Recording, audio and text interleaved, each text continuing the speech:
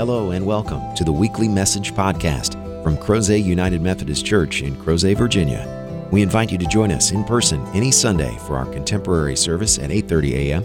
or for a more traditional service at 11 a.m. Please visit us online at www.crozetunitedmethodist.org for further information. We hope you enjoy this week's message from Crozet UMC. It's been a long time coming, and it is very close. Christmas is almost upon us, and there is something wonderful about an 11 o'clock worship service. My last church didn't have an 11 o'clock worship service. They wrapped things up at about 8. And so I looked back, it's been almost a decade since I've had an 11 o'clock worship service. And about this morning at 11 a.m., I thought, this is going to be awesome. And then the day went on, and you know what? It's still awesome. Because there's something about gathering when everyone else thinks the day is over.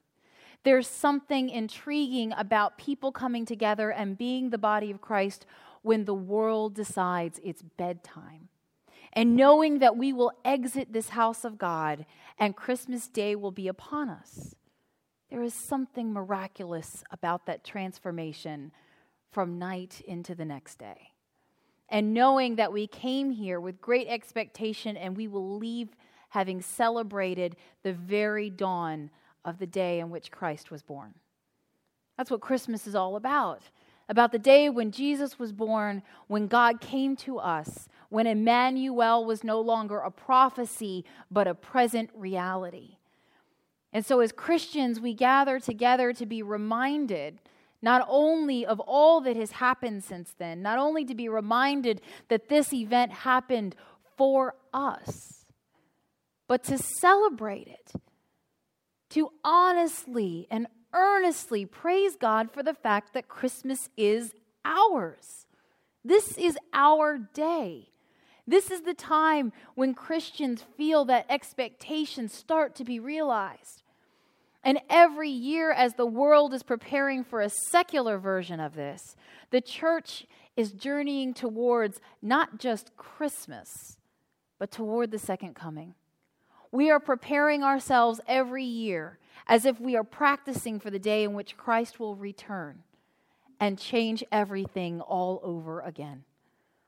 No one expected Christ to be born the way he was born. All the prophecies, all the prayers, all the beliefs, they thought that they were going to get a king, and kings aren't born in stables. In fact, in Jesus' day, kings weren't born in Bethlehem. Bethlehem was like a little town out in the middle of nowhere. Kings were born in Jerusalem. Kings were born out of a hierarchy that they currently saw on the throne. Kings were not born in lowliness. They were not born in the middle of the night to poverty. Instead, they were heralded. There were parades and celebrations. Royalty gathered to pay homage. And the night that Jesus was born, the night shift from the field showed up. And so God was showing us a new way of doing things, where the low would be uplifted, where those who thought they were outsiders and no good would be the first welcomed in.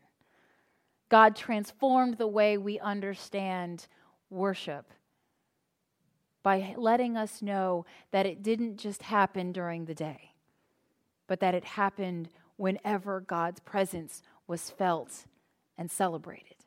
That worship was not limited to simply 1 hour during the daylight. Instead, if we take ourselves back to that night, we realize that everything that never should have happened, happened. That night, a couple of faithful Jews traveled from their hometown to be counted in a census so that, yes, they could be taxed. And they journeyed down to Joseph's hometown, where his family was from. And so he gathered in a place where he shouldn't have been alone. He gathered in a place where his other relatives had come to be counted also. We often forget that. There wasn't just no room in the inn.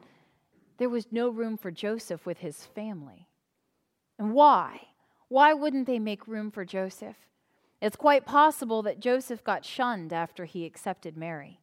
After learning that she had become pregnant, he had thought to himself, I will quietly set her aside. I will not publicly shame her. I will not demand any price from her. Instead, I will just simply let her go. And in a dream, God appeared to Joseph through the voice of an angel and said, it's okay. You can marry her. Her child is of God. And you will have your place in helping this to come about if you will honor your marriage to her. And so Joseph, being a faithful man, did what no one else would do. He decided to continue in his marriage journey with Mary, great with child. And maybe that's why she came with him.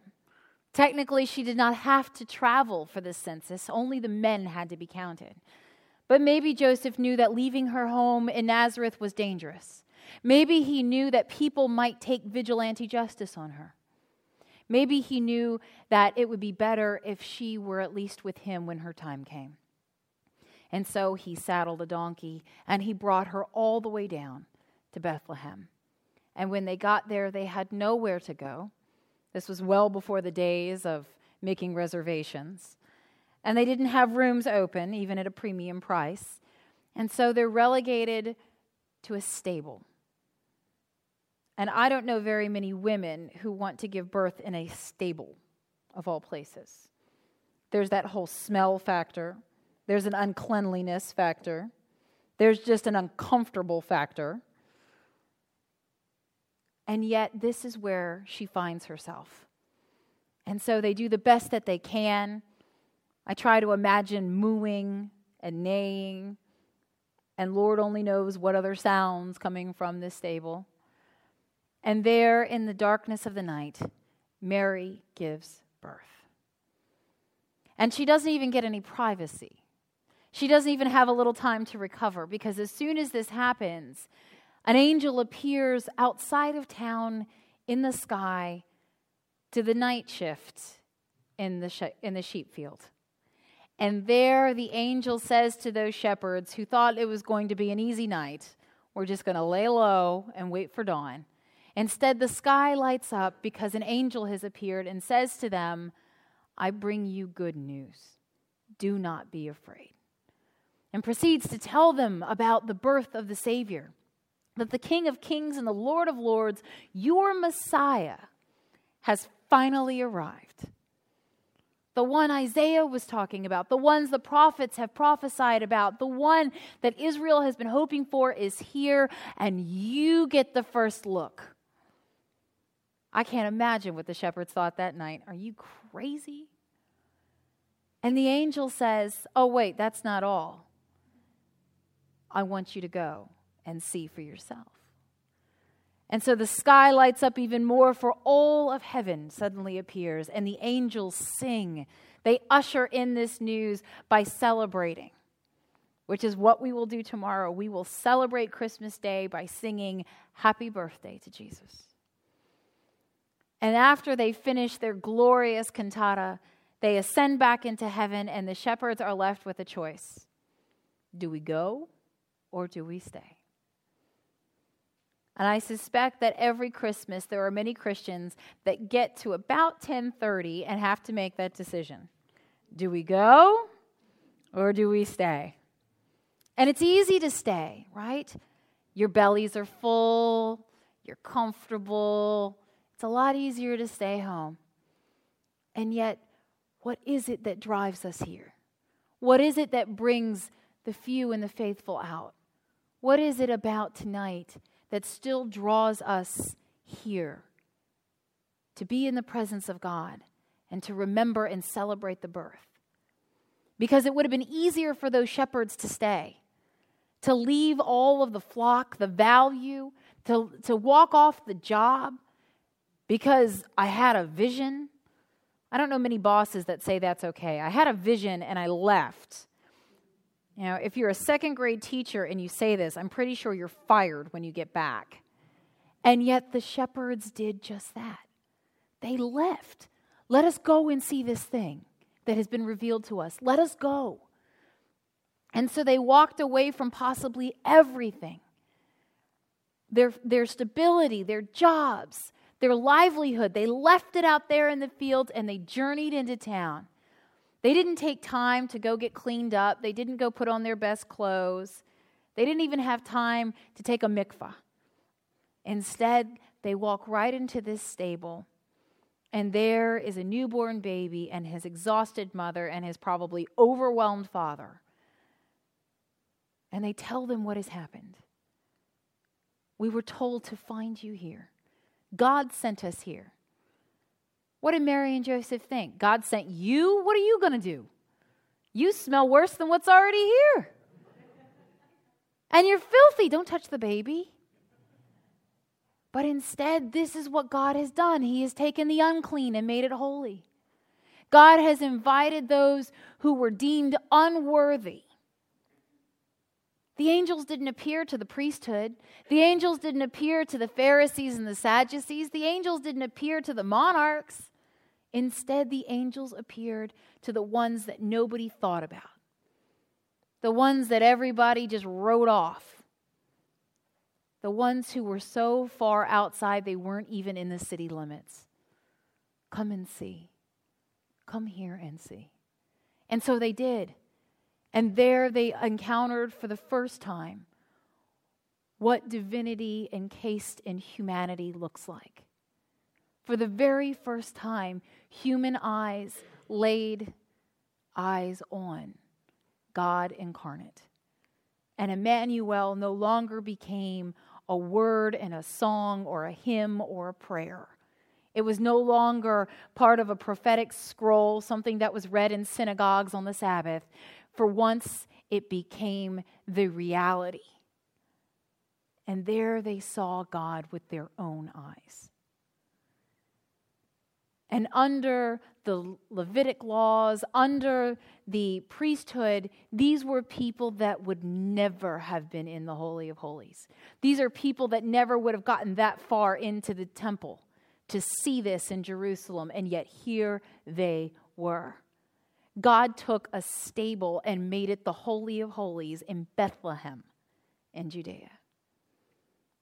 And God is seeking to transform places all over the world into bastions where God is encountered by those who don't feel worthy and those that the world has said are not worthy, those that have been cast aside, that have been rejected, that have been segregated and divided and diminished, those who have been stripped of their dignity and their personhood.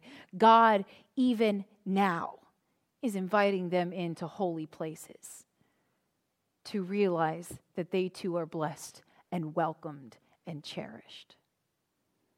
Christmas is about that moment where God crossed a boundary. God took laws and rules and statutes that God wrote and dictated and completely obliterated them. God was willing to say that nothing will stand between me and you. Nothing will keep us apart.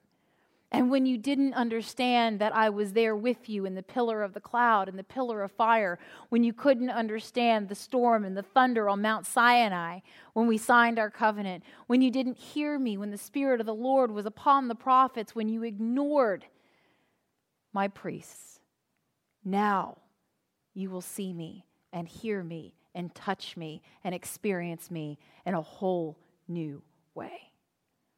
Because now you will be looking at human flesh. And now you can touch God with your own hands. And even now, God is inviting us to enter into that encounter with one another.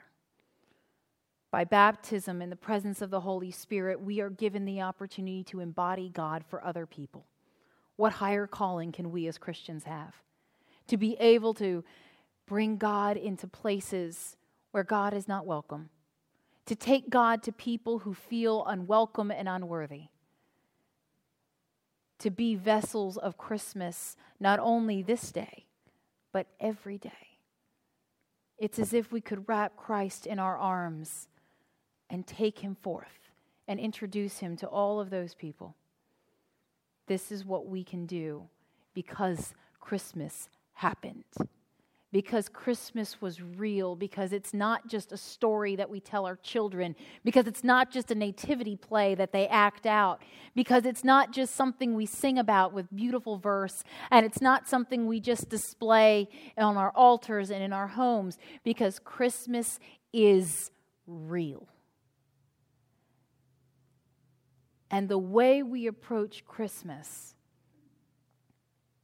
should reflect our desire to approach Christ, should reflect our desire to be in right relationship with our God and with one another. We are given this tremendous opportunity on Christmas to renew our faith, to renew our commitment. Because the shepherds didn't just keep this all to themselves. They told Mary what they had heard. They told Joseph. And then they went out and told others. And others were amazed. They were confused. They thought the shepherds were nuts. Some of them thought, okay, maybe. But why a stable in Bethlehem? And why you? Why would God appear to you? What makes you so special? And their answer? We don't know. I suspect their answer would be something like, I don't know. I don't know why God chose me. I don't care. God chose me. And I got to see the Savior. And now my job is to tell you. That's who we are as Christians. We have encountered God. We have had a faith grown within us. Whether it was nurtured by our family or our friends or a church community, whether we happened upon it or whether we sought it out, faith has begun in us. And God is bringing it to fruition. It is growing in us just like the Christ child grew into a child, a young man, and ultimately the man who went into ministry, taught us everything we know about Christianity, lived, died, and resurrected for us. This was God's gift. And all of this was planned long before that first Christmas day. And so the fact that you and I are here, this is part of the plan. That there would be those few and those faithful, who would gather, who would worship, who would remember, and who would let all of this fall on them anew and let Christmas become fresh and invigorating. That would rekindle our faith. That it would send us back out into the world, not just on Christmas Day, but every single day, to tell and transform, to invite and encourage, and to let Christmas be part of who we are. Now, the world's ready to pack up. I guarantee you that it won't be very long before you go out and you start seeing Valentine's Day. It's coming. Trust me. I'm waiting for the day when I come out of Christmas and it's already Easter. I will weep. But they are going to move very quickly. The world will pass this by. And they will tell you, stop singing those songs. I'm sick of them already. Well, if you didn't start singing them in October, you wouldn't be sick of them, would you? Don't let the world squelch your Christmas. Don't let the pressures of a secular Christmas end what is only just beginning. Epiphany isn't until January 6th. The wise men still haven't shown up. We have time. So keep your lights burning at night. Let them remind you of that star that shined, and its shine showed those wise men where to go. Keep those songs of the season in your heart and upon your lips so that the world will hear that Christmas is not just one day. It is a way of living. Let this be our testimony. Let this be the legacy of that first Christmas. That there are those who will not let it go quietly into the night. Instead, we stand here as a testimony that light dawned that first day. In the midst of darkness, love came down, and the light of Jesus Christ was only just beginning to go out into the world. May we be the light that continues to burn ever brightly, not just this evening, but tomorrow and every day thereafter. May it be so in the name of the Father, Son, and Holy Spirit. Amen. Thank you again for joining us for this week's podcast. We hope you found the message meaningful, and we invite you to join us in person as we gather for worship at Crozet United Methodist Church every Sunday at 8:30 a.m. and 11 a.m. Please visit us online at www.crozetunitedmethodist.org to learn about ways you can connect with God and your neighbors through the ministries of Crozet UMC. Have a great week.